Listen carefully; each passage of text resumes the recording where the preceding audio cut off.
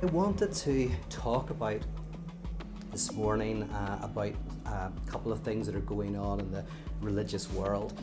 And I was thinking about some of the dangers with some of the kind of new spiritual movements that we're seeing arising and becoming very popular on podcasting, etc.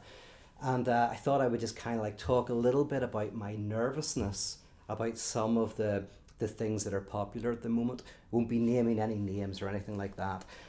Just wanted to kind of throw in a few thoughts about it. And basically, I want to talk about the difference between form and content. Okay?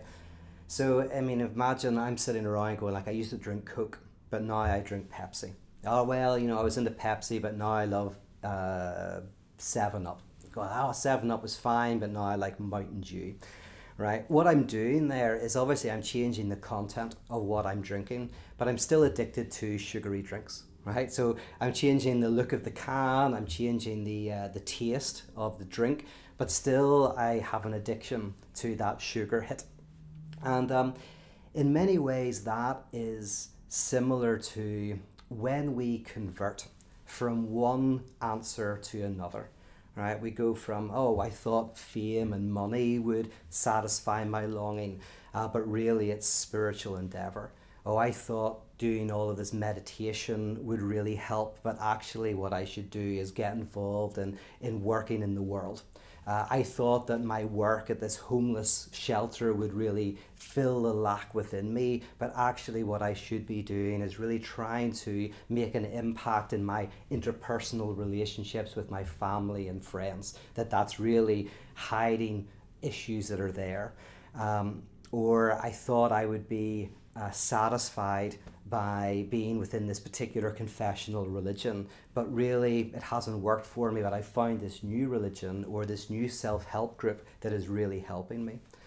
And what you find is people are converting at the level of content, but they're not converting at the level of form, right? There is still this addiction to trying to find the thing that will get rid of our anxiety and our suffering, that will give us the answer. And the issue is new fundamentalisms arise. And the problem with fundamentalisms are they're so easy to spot when they're no longer persuasive, right? So we can always spot the fundamentalisms of the past generations because they're no longer persuasive to us. And so we tend to always think, every new generation, that we are more freed from religion. We are more freed from fundamentalism. But what generally happens is a society is equally as convinced by certain forms of promises for fulfillment and wholeness, satisfaction in the answers. It's just the new answers are so intuitively right for us that we don't see them as such, right? They are not the water that we see, they are the water that we swim in. Or they're not the lenses that we can actually look at, they're the lenses which bring everything into focus. And kind of, I suppose, to extend the analogy beyond anything sensible, you could say that the fundamentalism of the past is like wearing glasses that eventually start to get scratched, they start to get dirty. And as that happens, you begin to become aware of them. And what we often do then is we exchange those glasses for a new set of glasses that don't have the scratches, that don't have the dirt. And it will take the next generation to start to realize that those fundamentalisms aren't working. So what I've seen a little bit at the moment in terms of people who are very, very popular at the moment are new forms of scapegoating, new forms of breaking the world into right and wrong, good and bad, new simplifications of the world. And we always love that. I remember when I was a kid, you had the cowboy and Indian movie, and the cowboys were good and the Indians were bad. And then, we kind of turned that around a little bit. Movies that like the Native Americans were good and the cowboys were bad. But, the original movies are like this very easy kind of like, who are the goodies and the baddies? And controversial as it might be, I don't think it is controversial, but I think splitting and scapegoating are as rife today as they always have been. It's just the splittings that we do, we justify them in new ways. We don't see them because they are so intuitively correct to us. A good example of this is actually what happened to Naomi Wolf. I think it was just yesterday. So Naomi Wolf, who I've never been a huge fan of her work, but she does some interesting things. But she's written a new book, and it's about sexuality. And I think it's about how homosexuality has been treated legally historically. And what's interesting about what happened is Wolf made a couple of basic historical errors. She read into the past worse things than were really happening. So one example is she used the example of a man who was charged for sodomy and who was sentenced to execution, to death. And she used this as an example of how terrible and draconian the past was. Because in the past, this guy, who's literally just having sex with another guy, he gets charged and he gets executed. Now, the interviewer who was interviewing Naomi Wolf pointed out, and it was a very polite conversation, but he said, as an historian, he said, well, this isn't quite right. When he looked into it, he found that, first of all, sodomy was used to describe a range of activities. And one of those was having sex with minors, what we would call paedophilia. And this individual was a 17-year-old who had sex with a 6-year-old, and that's what he was being charged for. And actually, the phrase death recorded, which Naomi Wolf was reading as, whenever she read death recorded, she took that as being execution. So sodomy meant being gay, and death recorded meant they were executed. But this interviewer pointed out that no, death recorded doesn't mean what we think it means. Like, it's just a tiny bit of research will show that, and I didn't know this, I had never heard of the phrase, but death recorded means that a sentence of death was recorded but not carried out. So this individual, death was recorded, but he was shown leniency and mercy. In other words, so you don't get it. So lots of these people, death recorded simply meant kind of like, that's what you deserve. But then the courts come in and they say, but we're not going to do that. We're going to show mercy, we're going to show leniency, we're going to try to reform. Now, the issue is not that in the past and in the present lots of terrible things happen, but we often see the other, who is in the past or in the present, as evil and terrible and awful. And when we confront them with that kind of notion that the other is bad, the other is evil, then we tend to justify it and rationalize it. And this example, I think, was just an example of how Naomi Wolf, who's a smart writer, made certain mistakes, and potentially those mistakes were made because in her mind, the other were the baddies, right? And the other is always easy to write off as evil and terrible and bad. Sometimes they are a bit like that, because most people are a bit like that, and most political groups have their bad elements. But the point is, we can always see how past generations did it wrong, but we are more susceptible to it. And so in this current climate where I'm seeing these new spiritual writers and thinkers coming out, I notice that there is often still this notion of the right answer, the thing that works. And there's a few people I'm thinking of, but who are doing this. And the thing is, they mean it well. They are well intentioned. But the problem is partly because if you are suffering from anxiety and brokenness and doubt and unknowing and the trauma that is being human, let alone the traumas that have happened to you, right? Let alone the issues that you're having to deal with also in your life, right? Presently and in the past. You've got all of that. And if you're trying to get rid of that, sometimes what happens is you try hard enough, you convince yourself that things are going well, you split, or you engage in what's called a beautiful soul, where you start to project the brokenness and the darkness out into the world, and then so as to momentarily feel relief from the suffering. And then if you're kind of successful as a person or charismatic, maybe you write a book about it, right? And then you find that book does quite well, and you start to speak about it. and you're a speaker, and then you get a big platform, and then you become a guru. You're a guru who is talking about how to get rid of the anxiety, the darkness, and the brokenness.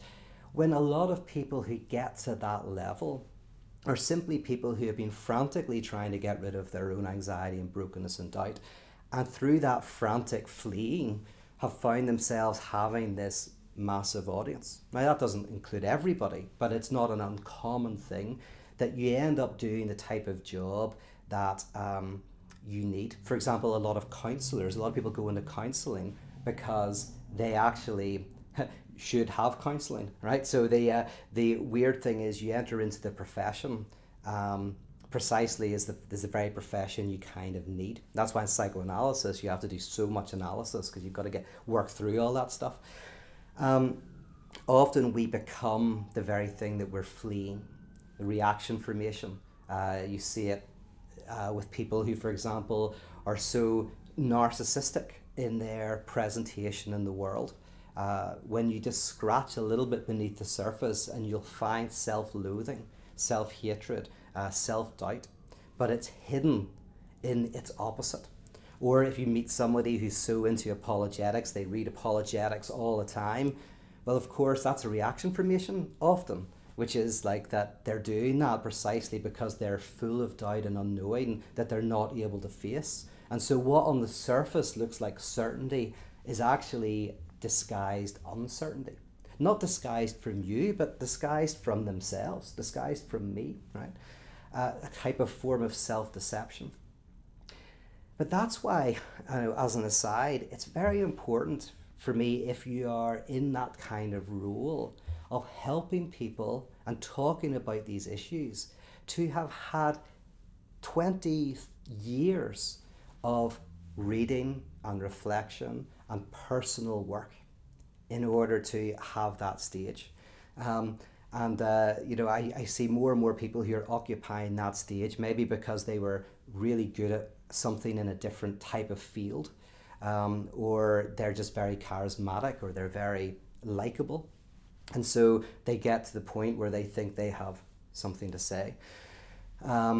But I like in the Jewish tradition, you couldn't even, you weren't even supposed to start preaching or teaching anything until you were 30.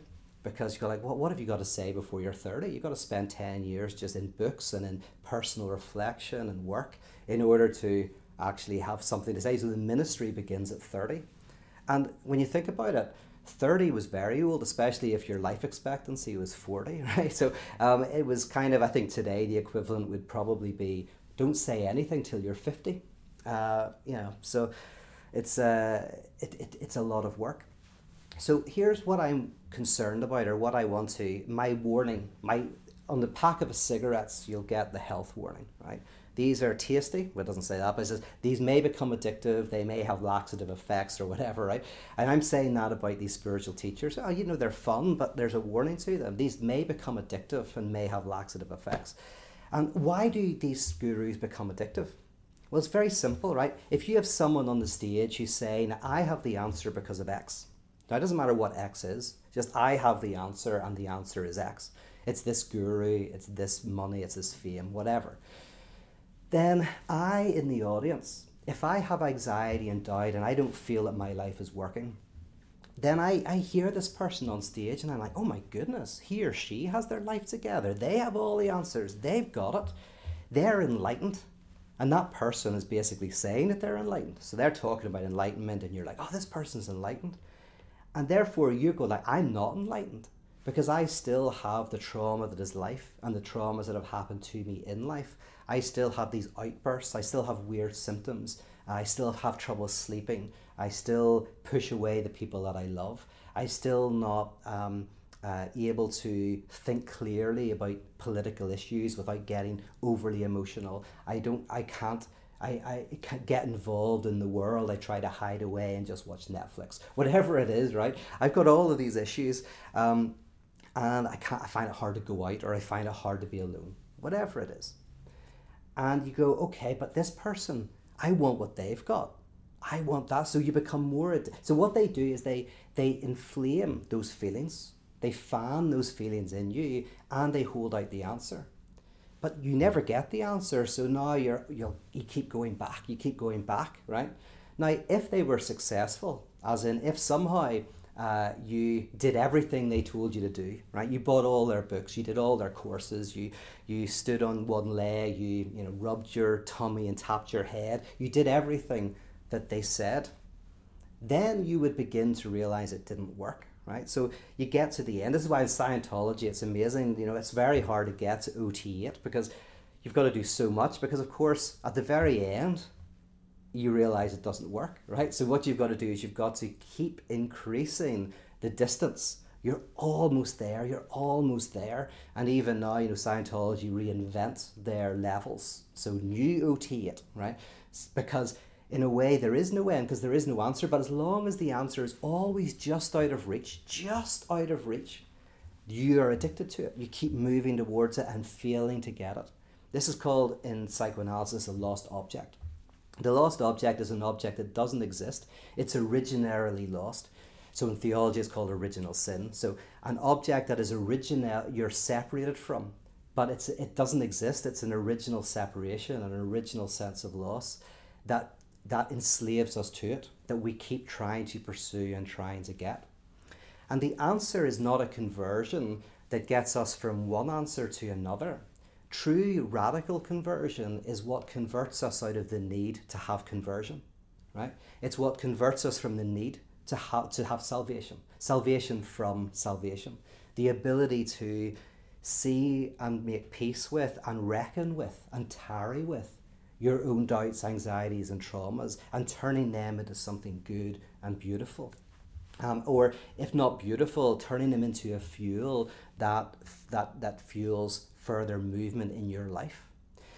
It is, grace is the technical term for this, because grace is not that you have to move from A to B. Grace is you don't have to move anywhere.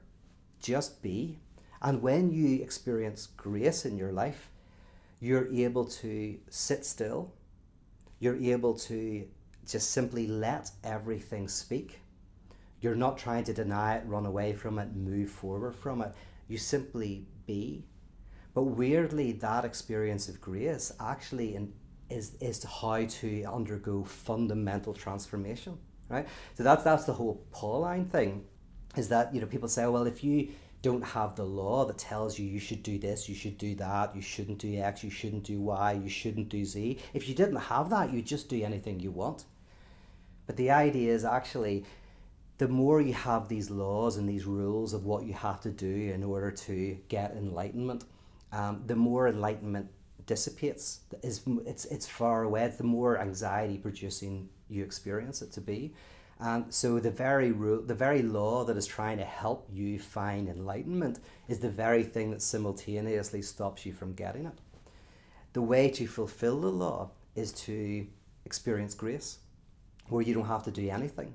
But ironically, just like in AA, whenever you experience the grace of just admitting the truth in a room full of people, not having to do anything, step 0, just being in a room of people who just accept you for who you are, that is the event that enables the other steps to become effective, to have efficiency, right? Is fundamentally the idea of I don't have to do anything.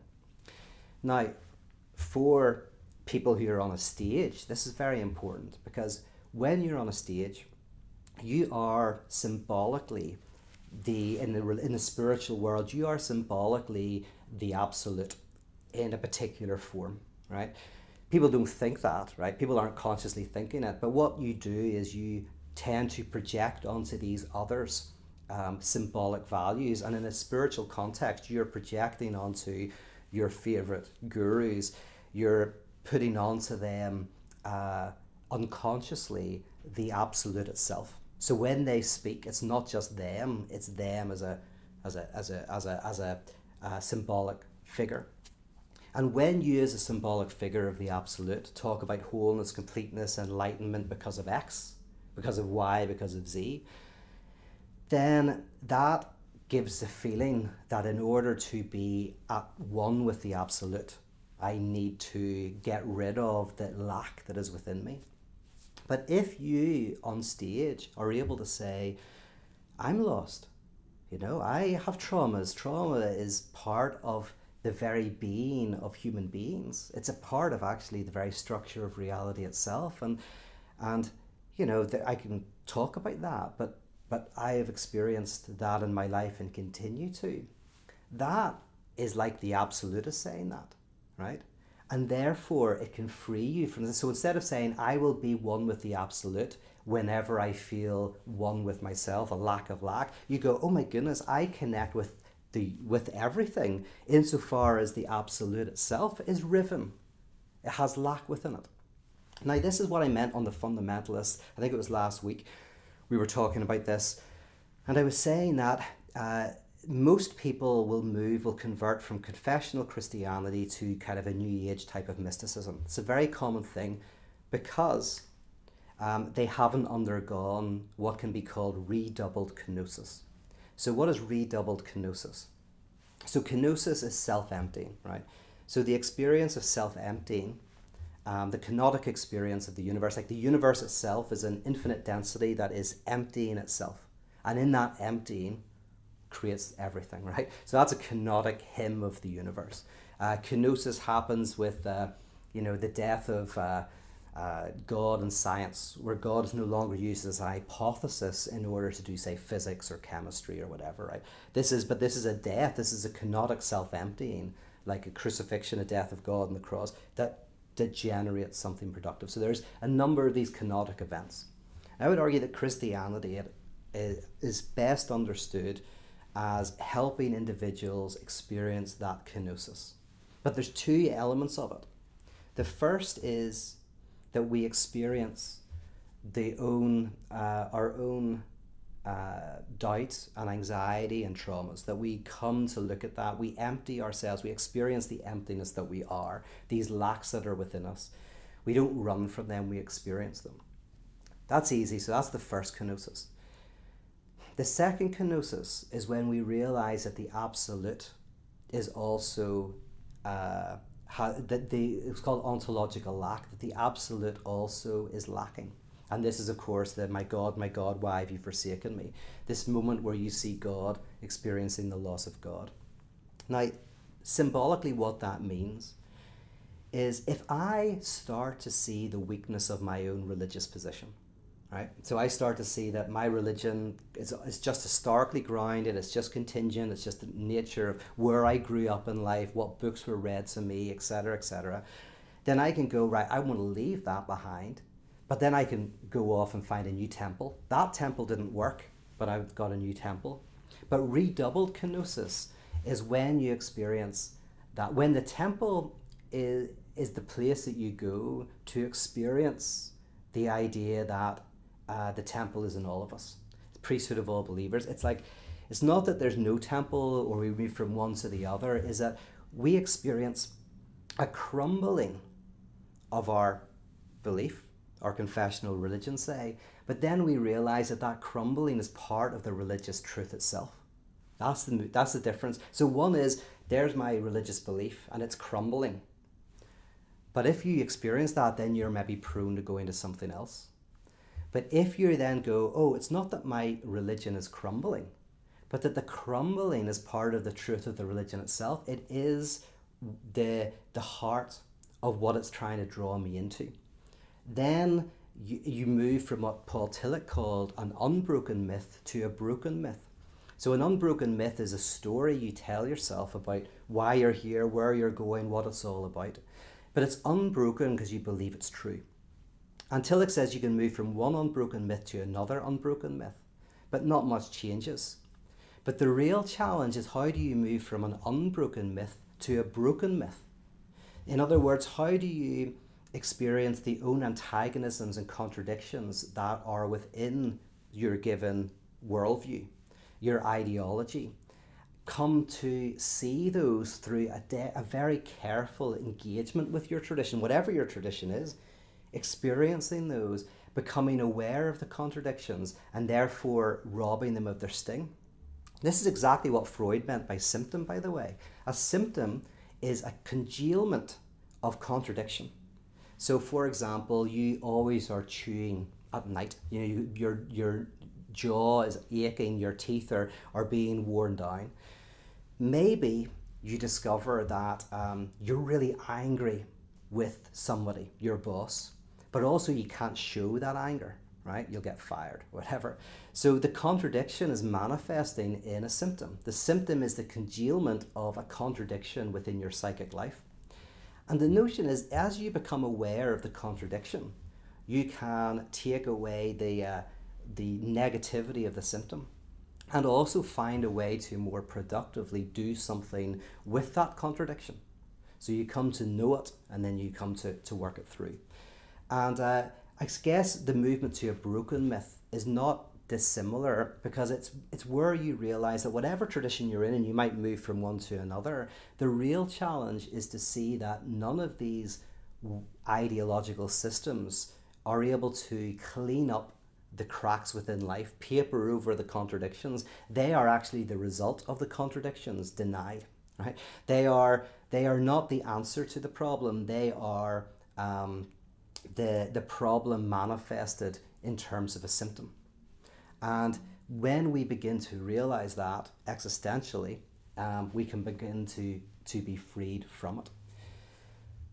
So in a nutshell, the danger is, and by the way, I'm talking about secular and sacred forms of religion here. I mean, pop music is the new hymn, right? Because if you think of religious music as music that posits an answer, right? So religious music is all about, praising God, who is going to make everything great and who's there for us and who gives us ultimate happiness. We're singing all these songs.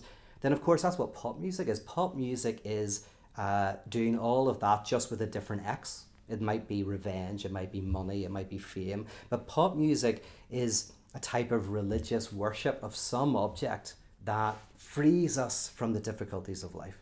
Just like Hollywood movies tend towards that.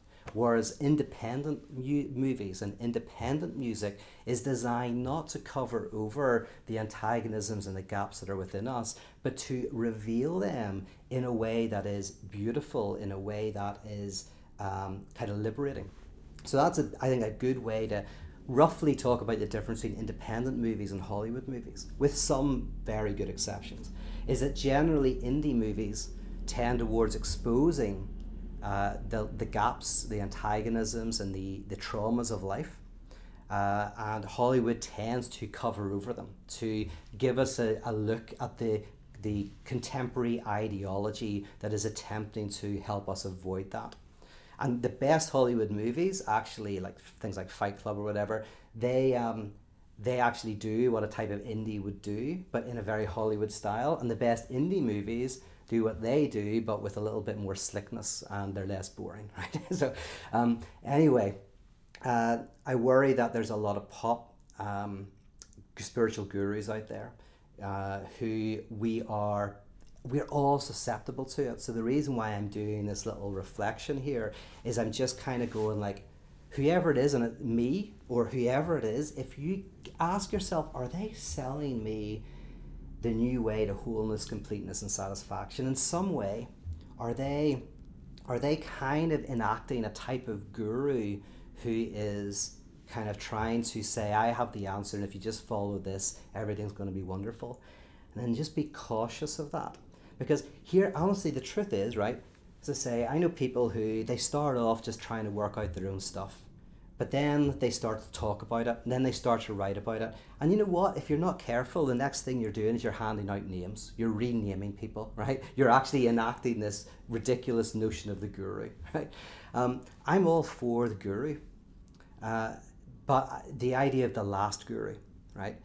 I'm all for gurus in the sense of, I think that we all project out to others, kind of teachers, various kinds, someone who has the answer.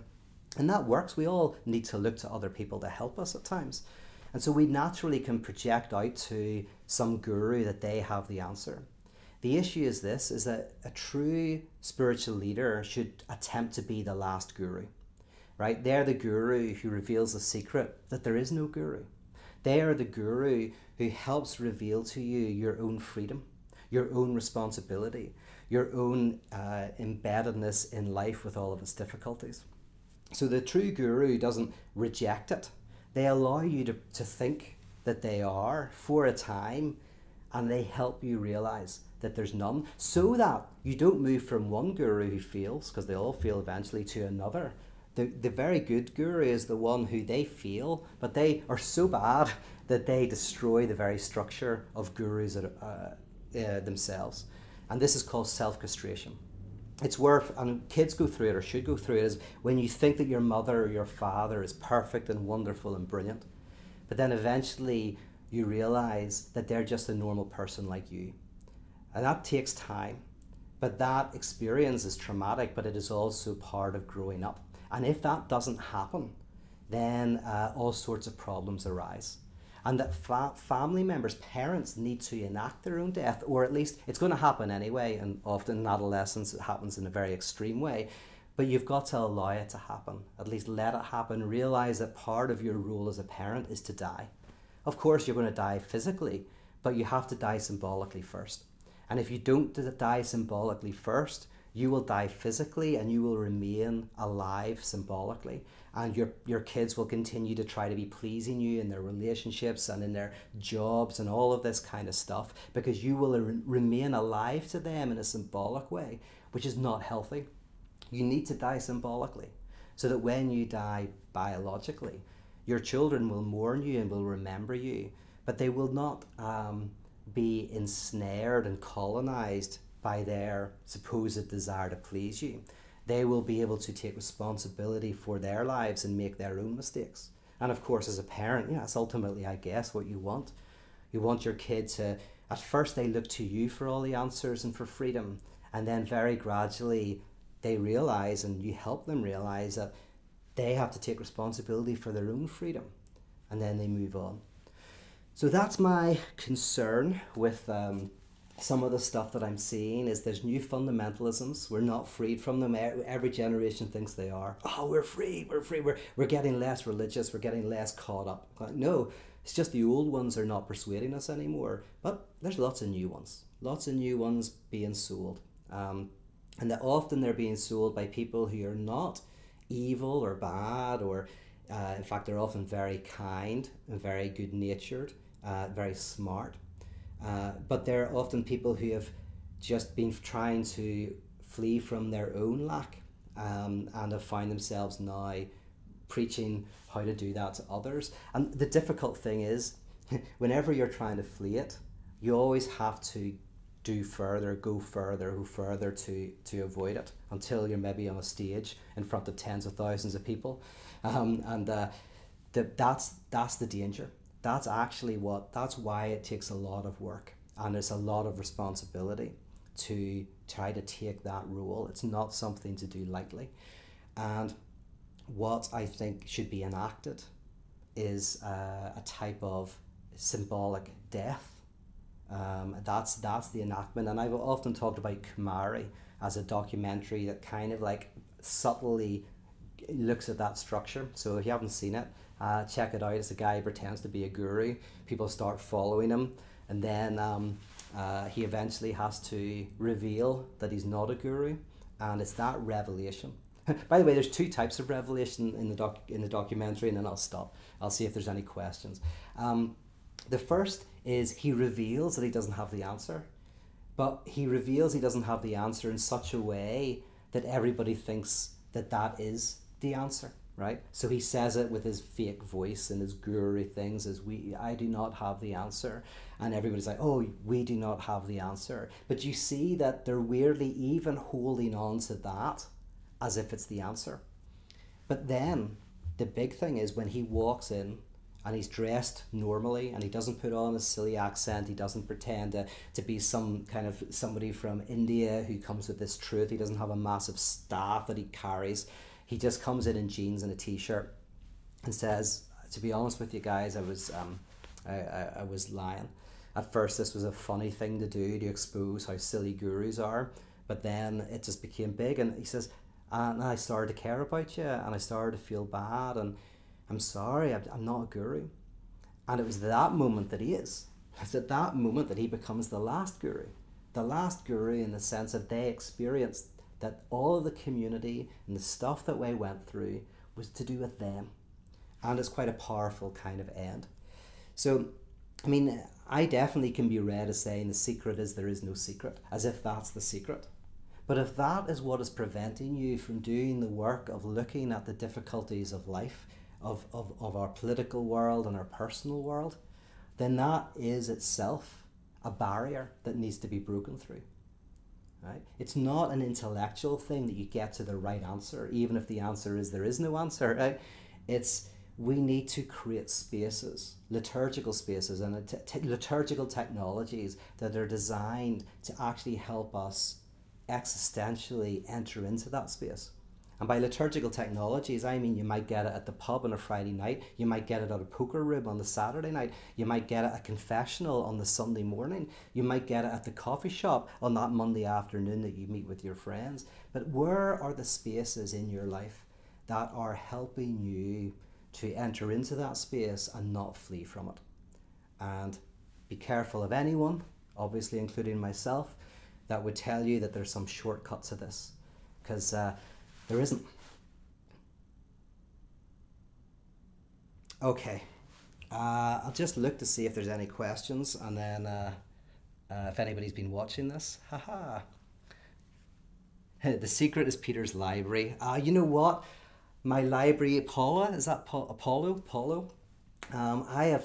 This is a good thing for me because I used to have a really big library, and then it's just got smaller and smaller because I've moved around so much. And at first it was very sad, and now actually I love it. I'm thinking of getting rid of the rest of my books because I read most things online. So yeah, let's see.